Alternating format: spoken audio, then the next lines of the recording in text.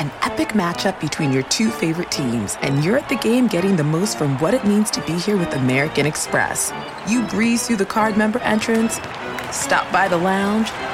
Now it's almost tip-off, and everyone's already on their feet. This is gonna be good. That's the powerful backing of American Express. See how to elevate your live sports experience at americanexpress.com/withAmex. Eligible American Express card required. Benefits vary by card and by venue. Terms apply. Support for this podcast comes from Smartwater. Want to get a little more from every sip? Smartwater Alkaline doesn't just taste crisp and pure. It's loaded with everything you need to perform at your best, whether you're running marathons or boardroom meetings. Elevate how you hydrate and pick up a Smartwater Alkaline today. To learn more, visit drinksmartwater.com. So you guys went to Belize over the break, and you ate some things. So we did. We went snorkeling one day. The last time we were in the water, our guide did some free diving, and he brought up a couple of conchs, and he was going to eat them himself later in the day. So he started kind of pulling the meat out, and then he took out this long, thin, gelatinous thing, and he said, "Here, eat it raw, straight from the animal." And of course, I was like, "Sure, no problem." Me. That was pretty much it. I'm like, "Yeah, whatever." So I took a bite. I shared it around. There were only three of us. It was me and Tim, of course, and this other woman who was snorkeling with us. Describe the taste. It tasted sort of like savory gelatin. It did a little bit like seawater. Gummy worm, a salty gummy worm. Yeah, kind of like a kelp-like gummy worm. And he made some comment about it being like Viagra. I kind of missed that, though. And I kept on saying, "I wonder what part of the animal this is." Bless your heart. Sort of. And I'm in the back of the boat, and the diver's on the front, and we sort of look at each other with a bemused expression and sort of two beats, and both at the exact same time to Cynthia said, "It's the good part." And to be honest, I'm not sure I even got it exactly then. I think it took me a little bit while until I realized we had eaten conch penis. And any lingering, thoughts on conch penis? What's the verdict? How did it affect you? I can't say that we had any dramatic, activity when we got to shore. But to be fair, we were still hanging around with the other divers, so it probably would have been a bad situation if it took us that strongly. Yes, no immediate clothes ripping off, as it were. It's true, but all the lady conchs in that area were pretty sad that night, I'm sure. It might have worked out well for us, but it was a bad night for them. By the way, you are listening to Gastropod, the only podcast devoted to all things conch penis. Or as we usually say, the podcast that looks at food through the lens of science and history. I'm Cynthia Graber. That was my partner, Tim Buntel. And I'm Nicola Twilley. Hearing about Cynthia and Tim's Belizean dining adventures did not make me jealous. But it did make me wonder, what's up with aphrodisiacs? Which foods count as an aphrodisiac and why? Do any of them actually work? And how in the world do you even test that? So that's what this episode is all about. Consider it a Valentine's Day treat from two confirmed Valentine haters. For parents who listen with their children, or anyone who might be listening in public, don't play this on the lab or kitchen stereo. As you can imagine, we'll be talking about sex and genitalia.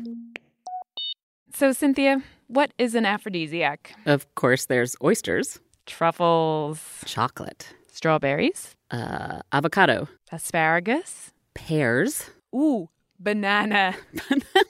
That's the thing. If you have a dirty mind, anything could be an aphrodisiac. That's historian Tasha Marks. I run a practice called AVM Curiosities, which makes events and installations inspired by food, art and history. And that is not her only qualification for this episode. Before I started AVM Curiosities, I managed a sex shop for 3 years.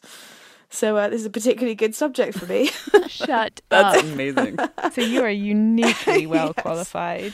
Yeah. I'm not sure. You might be on a Venn diagram of people who have managed sex shops and know about historical foods. You might be. I think you might be I know, it. yeah. Yeah. Yeah, exactly.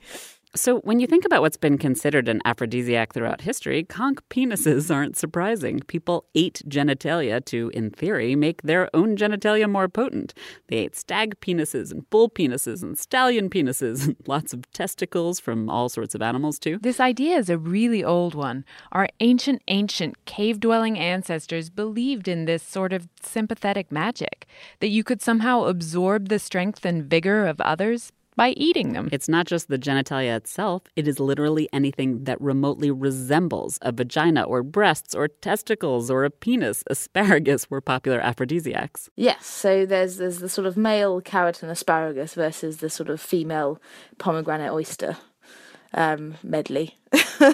So we're quite crude when it comes to aphrodisiacs, especially, I mean, something like oysters are a very good example, because not only are they meant to sort of resemble female genitalia, but they've got that sort of mouthfeel to them, that texture. And the same ilk as oysters have that sort of texture. You've got pears, which are meant to have, soft flesh, and if you cut them sort of lengthways, they're also meant to look a bit like female genitalia. Mm-hmm. Yeah, we can sort of find genitalia in any vegetable, really. It's a bit like people who find like the face of Jesus in a piece of toast. I mean, if you're looking for it, you can see it everywhere. I know. Well, when you see faces in things, it's called pareidolia, which I've always thought was a lovely word, but I don't think there's a word for seeing genitals and everything. There's a curious logic behind this, or at least there was in early Europe. If you believe that God has created the world for mankind, as they did, then it's also plausible that all the objects of his creation that he intended you to use would be clearly labeled. So if a plant looked like a heart, it should be good for your heart. And if it looked like a penis, well... It wasn't just early Europe. The Chinese had the same thought, and that is one of the reasons that bulbous ginseng is considered an aphrodisiac. Today, we don't necessarily think that God has marked out oysters as good for lady parts just because they sort of look and feel like them. But we still attribute aphrodisiac powers to them. This is one of my favorite descriptions. Casanova said that oysters were like women swimming in their own juices. A powerful thought indeed. Casanova had 50 oysters every day for breakfast, apparently. But is there any science behind the oyster's reputation? There's been no data or no studies to support the use of oysters. The only, scientific support of the use of oysters is the fact that they do contain a lot of zinc, and zinc is necessary for spermatogenesis. However, certainly there's been no evidence to show that just straight zinc supplementation helps with sexual desire or anything like that. So, no. Gynecologists Elizabeth West and Michael Critchman published a scientific study on some of the most popular aphrodisiacs and whether or not they work. They're based at UC Irvine, and he's also a sex therapist. Well, I still like oysters.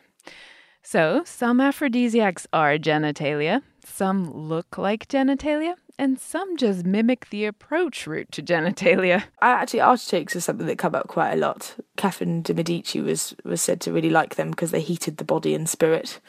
But I think as well, the ritual of eating an artichoke, you're sort of peeling off the leaves. It's a bit like undressing your vegetables before undressing your partner. Maybe that's part of it as well. Mm-hmm. We know that these aphrodisiacs are basically folklore, but we wanted to try out some of the historical recipes. We asked Tasha for some suggestions. And there's also one from Pliny the Elder, so this is sort of Roman era, and that was a crushed garlic and coriander in white wine. And he sort of said that was an infallible sexual stimulant. I think crushed garlic and coriander. I mean, I hate coriander. I know some people love it. I hate coriander too. At least I hate the leaves. I call the leaves cilantro. I do like the seeds, and I checked. We are supposed to use the seeds. Like all Brits, Tasha calls both the leaf and the seed coriander. Either way, though, the garlic sounds like the real problem in this one to me. Maybe I'd recommend doing that with your partner. There's no fun if one of you is smelling of garlic and wine. Maybe it smells like this sort of aftermath of going to a very nice French restaurant. I'm not sure, but...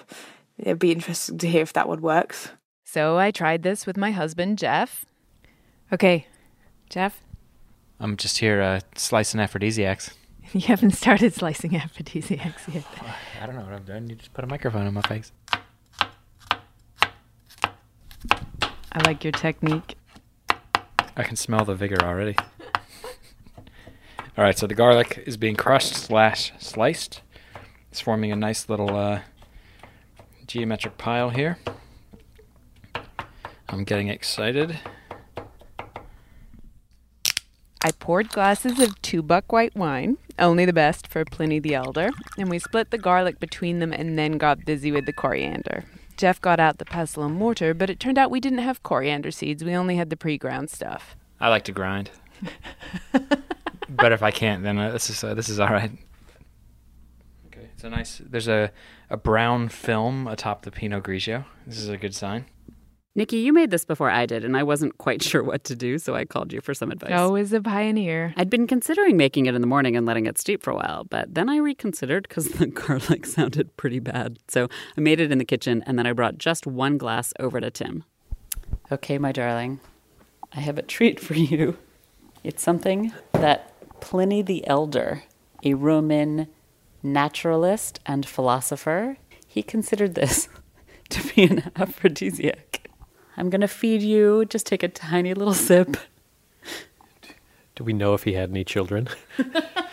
I didn't look at that on Wikipedia.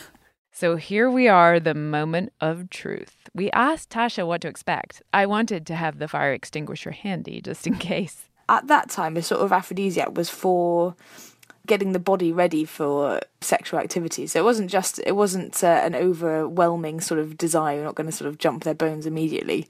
It was more a sort of feeling of well-being that would then lead to sexual activity, I guess. But you'll have to report back. So back at Cynthia and Tim's apartment. You're not getting this on the radio, but since it's in a clear glass, I can see this really muddy, murky bottom of whatever is floating on the bottom of this glass. Well, there's garlic and coriander. Well, good for you. Bottoms up, my love. Oh my God. I mean, if you don't smell the garlic, it hasn't really steeped very long, so the coriander and the wine is actually fine. I think your face was worse than mine. I think you've got the face that I had in the bitter melon episode, I think. I'm not sure. I mean, if we threw that in with rice while it was cooking, it might taste delightful. Yeah, I think that would be a nice marinade for chicken, maybe. That sounds hot. It was. And you? How did this rather disgusting concoction work for you? Huh. It's not that bad, actually. What do you think? Oh, no, you don't agree with me. It's not nearly as bad as I expected. It actually just sort of tastes like we're out for Italian food. In the form of a wet wine glass. Yeah. It's a simulated Italian dinner in glass form, arousing us. This would actually be a great thing to drink if you were unable to digest solid food, but you wish to get the experience of eating at Olive Garden. Olive Garden in a glass. That's how you could market this thing. Millions would line up. What's it doing to you? I'm afraid I can't say that on the radio. For Tim, the one thing he couldn't say on the radio would probably have been that he was about to puke. I'm not sure how helpful that was going to be. Yeah, Jeff was putting on a good show, but as soon as I switched the recorder off, he dumped his out. That was a fail for historical aphrodisiacs, I'm afraid. Pliny, I'm sorry, your vigor potion did not work its magic on us. You know, his other recipe had you rubbing nettles on both men and women's sexual organs. I don't think he knew what he was talking about. I'm not going to Pliny for sex advice anymore. But let's not give up. There are many more aphrodisiacs out there. We've been focusing on the ones that are testicles or look like testicles, but there are whole other categories with more practical reasoning behind them. One of the things that struck me as well was sort of perfume and smell. So with aphrodisiacs, especially in history, this is a sort of population, they didn't wash as much as we do, they didn't brush their teeth as much as we do. So aphrodisiacs are quite strongly perfumed. If you look at roses or even the foods, you've got lots of herbs like basil and fennel. They're quite strong sort of flavours. So from a purely smell point of view, I think having a strongly flavoured aphrodisiac is sure to help as well. A way to cover up your partner's body odor at the time, huh? Pretty much, yeah. Excellent. Don't wash, just have some fennel with basil. So in this case, basil and fennel are less of a turn-on and maybe more of a way of overcoming a barrier. A shower and brushing your teeth, the ultimate aphrodisiac. Or maybe not. There's another category of food turn-ons, the super rare, expensive luxury foods. Exclusivity was a definite turn-on. Luxury foods were seen as quite sort of stimulating as opposed to sort of sustenance. And sort of the rarer the food, the better. But then, of course, things don't always stay rare. So at one time or another, even potatoes were considered an aphrodisiac, probably by the people trying to sell them. So when they first appeared sort of in the European palate, it was hailed as an aphrodisiac. And in Shakespeare's Merry Wives of Windsor, Falstaff, which is one of the characters, was talking about aphrodisiacs, and he lists potatoes as one of the sort of chief examples. So, we're unlikely to get turned on by a jacket potato, but go back a few hundred years and maybe it was different. A lot of herbs and spices were seen as aphrodisiac when they were still exotic treasures brought back from the East. And then when foods from the New World, like potatoes, first arrived in Europe, they had that same rarity value. The tomato, which is another American import, that was also seen as having aphrodisiac powers. It was called a love apple. Although that actually has a funny story behind it. It was kind of a mistake. It was apple of the Moors, pomme de more. And then the French heard that and thought it was pomme d'amour, or love apple. I do love tomatoes, but I think it's safe to say we no longer think they're love apples. It's hard to feel super turned on by the base ingredient for ketchup. But now on to another luxury item, chocolate. Although that is still considered a luxury item today and an aphrodisiac. It's the most popular gift for Valentine's Day. Like tomatoes and potatoes, chocolate came to Europe from the Americas. Europeans fell in love with it once they figured out they should mix in sugar and maybe milk. The Aztecs had it with honey and chili, among other spices.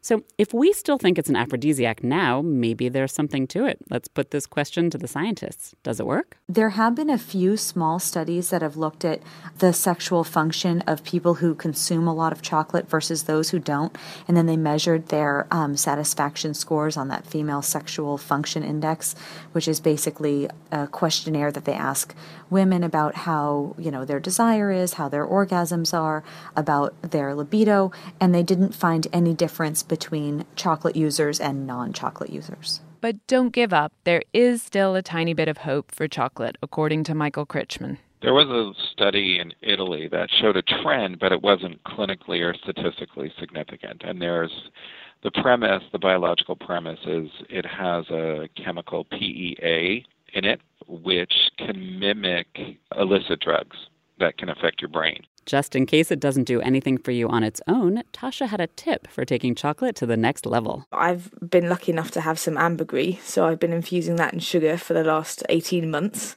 and I'm going to use that to make ambergris lozenges, which, if dissolved in hot chocolate, were a favourite of Casanova. They're meant to give him a little kick at bedtime. Ambergris, my favourite. That was the magical ingredient in our whale poo ice cream from last summer.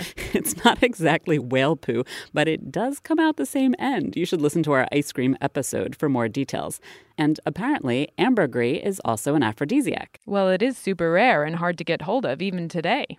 So that's exciting. Michael said there was something in chocolate that might actually be doing something to our bodies. And that brings us to another category of aphrodisiacs. These are the ones that had a specific biological reason that they might work. I found this other group of foods which were referred to as aphrodisiacs, and they were called windy meats.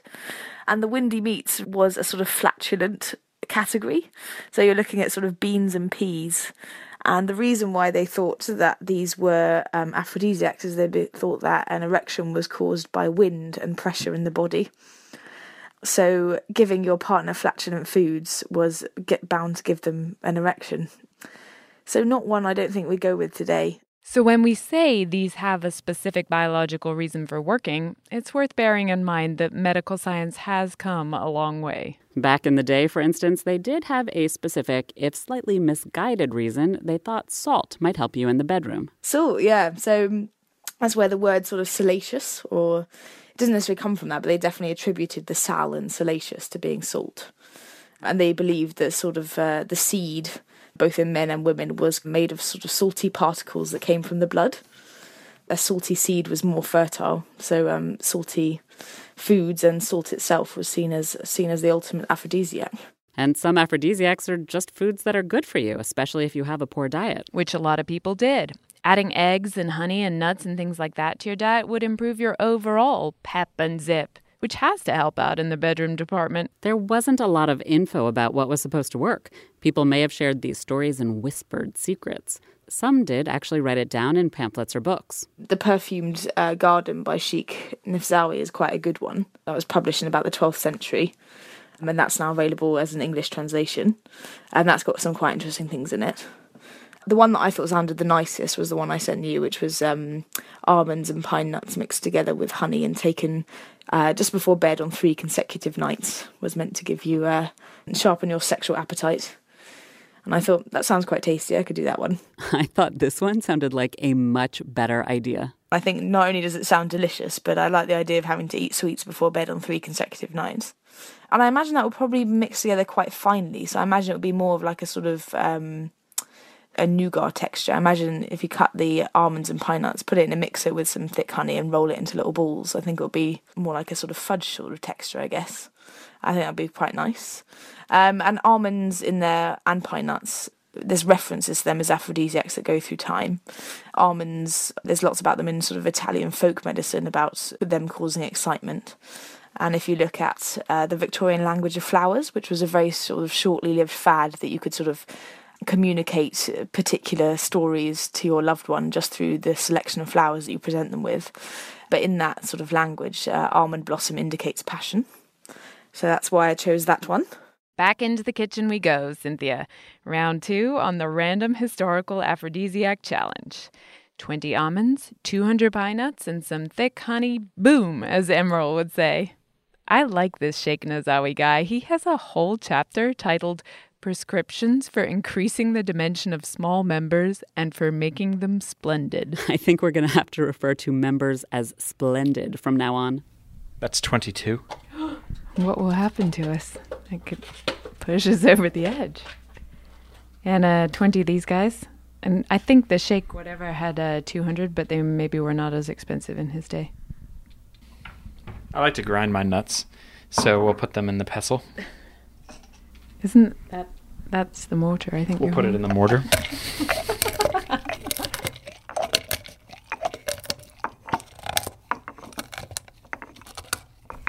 It seems like you can't stop. I can't stop. So according to Cynthia, who's actually read the instructions, we're supposed to make these little nuts things into balls, nut balls. Okay. But I feel as though the innuendo is already strong with these. So she didn't exactly tell us what to do, but she said she had this idea that it should be kind of almost a fudge-like consistency. So I think I'm going to pulverize the almonds and the pine nuts. Maybe just a handful of each. Okay, stirring this up. Meanwhile, back in Brooklyn, it'll be great. There's nuts and honey. What's not to like? Here I go. Yeah, it tastes like breakfast. I feel like I'm camping. Code for horny, or what is that? No, just putting up a tent or whatever. Just tastes like granola. Tim had a somewhat similar response. This time, I'll feed you this, you can feed me this, and maybe it'll be a little nicer.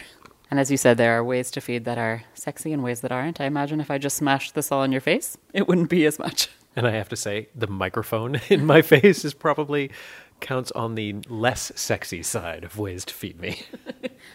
Mm-hmm. Isn't that tastier than wine with garlic? It's tastier than wine with garlic. It's like a nice mushy breakfast cereal. Jeff was perfectly happy to have this honey nut treat for 3 nights running.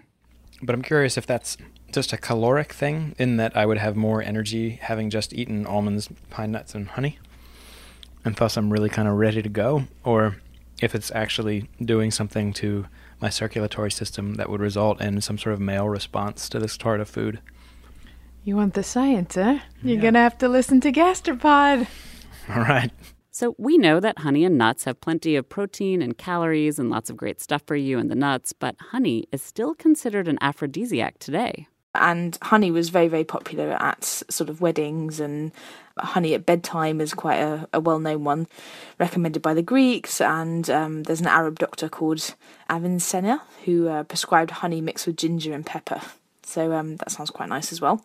But perhaps where the word honeymoon comes from, so the sort of hope for a sweet marriage. And obviously you can call your partner honey or sweetie. I see how it all links up. That's the history, but I promised Jeff the science. For general honey, the stuff that you would buy at the supermarket or at a farmer's market, that is perfectly safe to ingest, but there's no data to support that it has any aphrodisiac effect. So it does have this sort of mythological belief that honey does have an aphrodisiac effect, and I think that probably stems from the ancient use of honey and this fermented beverage called mead that they drank, I think, in the Renaissance, and also that, the idea of a honeymoon, which was in early marriages, couples would drink this honey fermented beverage every night for the first few months of their marriage until they were able to get pregnant, essentially, and have a baby.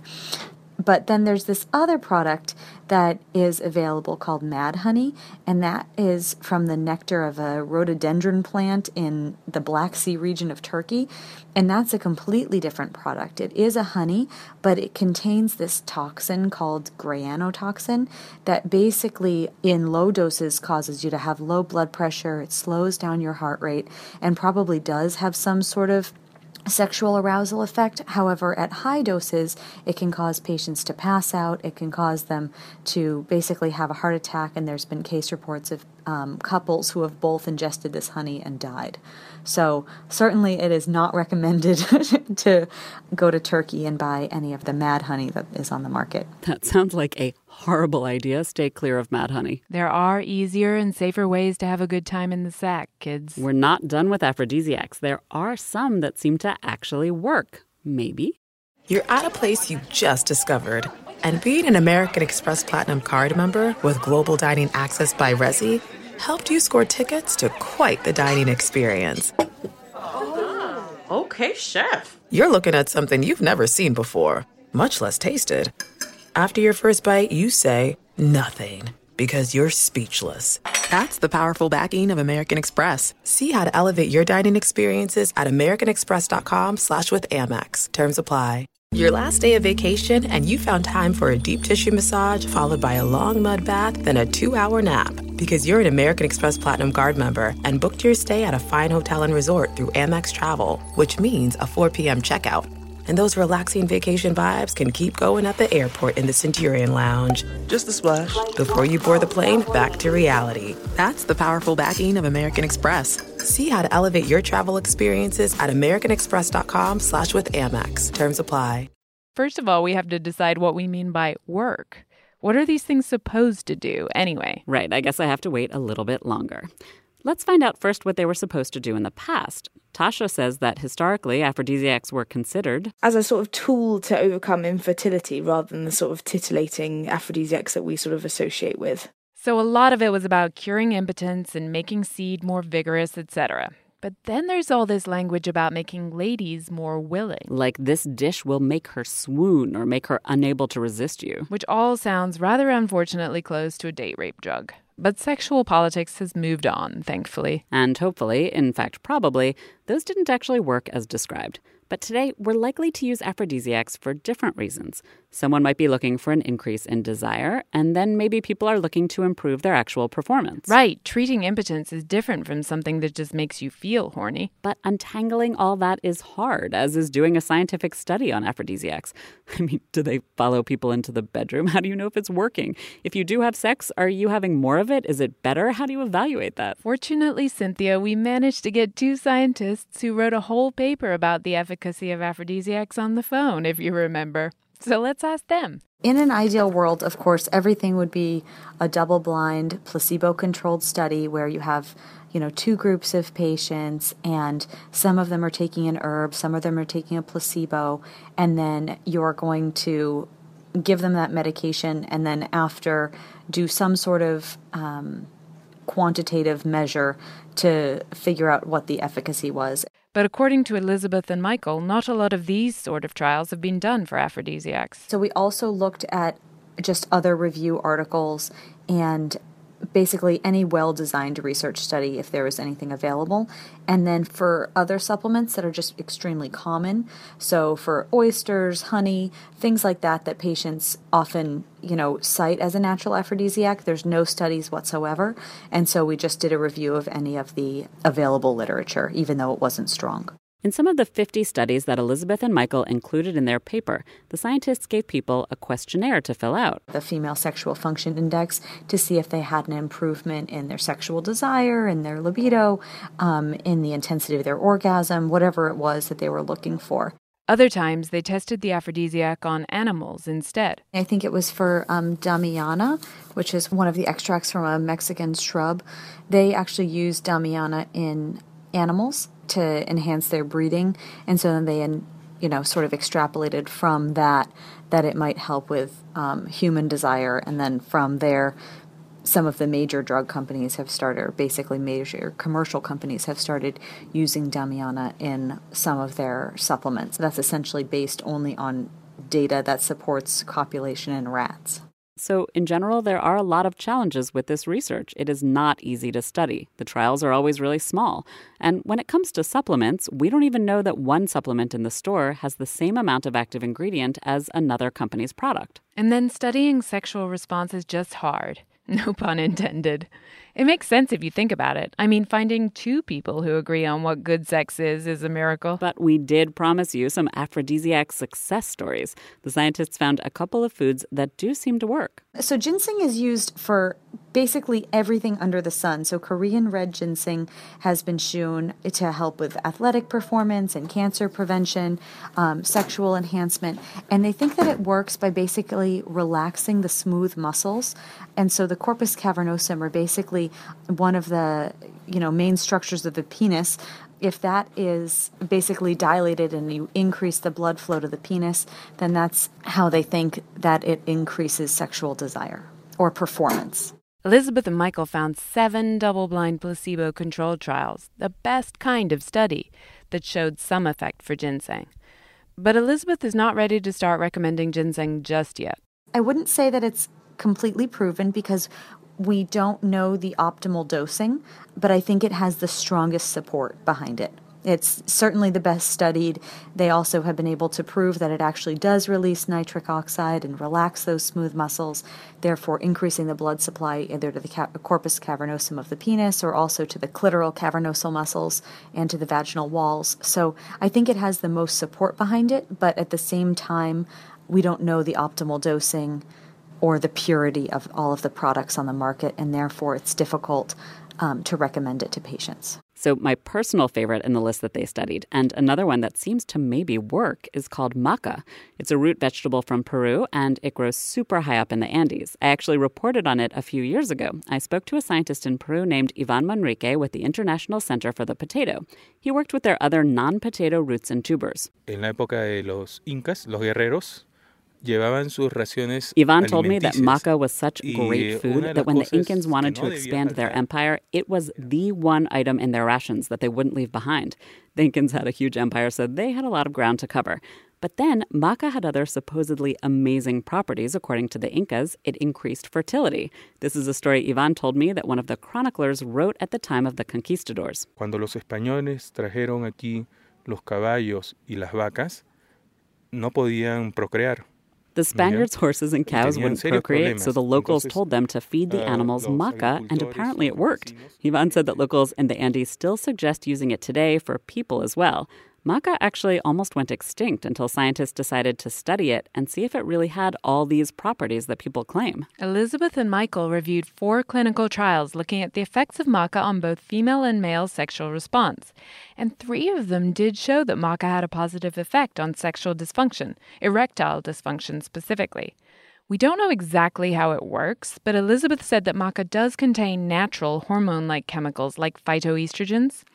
But then people's levels of testosterone and estrogen didn't go up after eating maca, so it's hard to say for sure that that's how it's working. The one thing that maca and ginseng and even chocolate seem to have in common is that they're apparently good for energy. The Aztec ruler Montezuma loved his legendary 50 cups of cocoa daily. He also used to drink chocolate before visiting his harem. Chocolate, rule an empire, and get laid. Today, maca is sold in natural food stores as a supplement. It's now helping out Peruvian farmers in the Andes, and it's no longer in danger of extinction.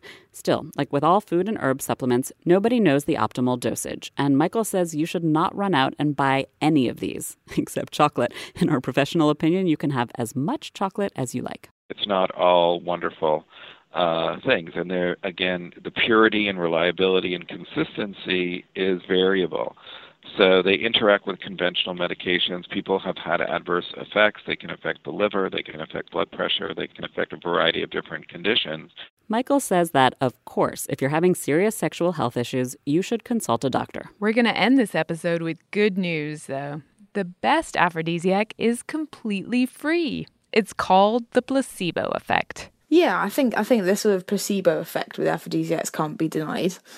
There's the ritual of eating as well. You know, eating is obviously a super sensual experience. You're using all the senses. There's taste and touch and smell and all these things which are, you know, the noises of enjoying food aren't a million miles off the noises of enjoying yourself in the bedroom sort of thing. Remember the end of the year feast and our cheese orgasm noises? Aw, one of my happiest gastropod memories. And it's not even just the placebo effect. There's a sort of Pavlov's dog response going on. If you already associate being fed strawberries dipped in chocolate with romance, then you're more likely to feel in the mood when your partner does that. It's all about the ritual and the ambiance and engaging all your senses. Food can be really sexy. I suppose if you're told what to feel and then you're not feeling it, it's one thing. But if you're thinking, how am I feeling?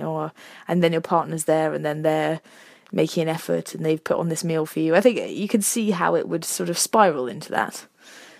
So it's the whole performance really with an aphrodisiac. It's not just the thing itself. And this has some scientific backing. Sexual medicine is kind of putting gas in the tank for the ability to act and react. And, you know, I think that psychology or environment or situation or stress or fatigue or you name what other external factor certainly influences our ability to act, react, or stay neutral. So, you know, everything, I think, in life is mind, body, and spirit. We know that chronic stress will lower your testosterone, which will impact your desire, which will cause more stress, which will lower your testosterone. So I think that if we are being more mindful about what we do, we tend to change our biochemistry. So biology will influence your psychology, and psychology changes how your biology acts and reacts. And the opposite of chronic stress is a really lovely, intimate dinner where you take the time to be really focused on each other and on your senses. And then your partner does the washing up. That's what seals the deal for me, anyway. That is it. We have now revealed the secret of aphrodisiacs. They do work, and all of them work if you put in the effort. And now you know you can plan an evening of seduction. Maybe don't let us know how it goes when you try it at home, but we wish you lots of fun.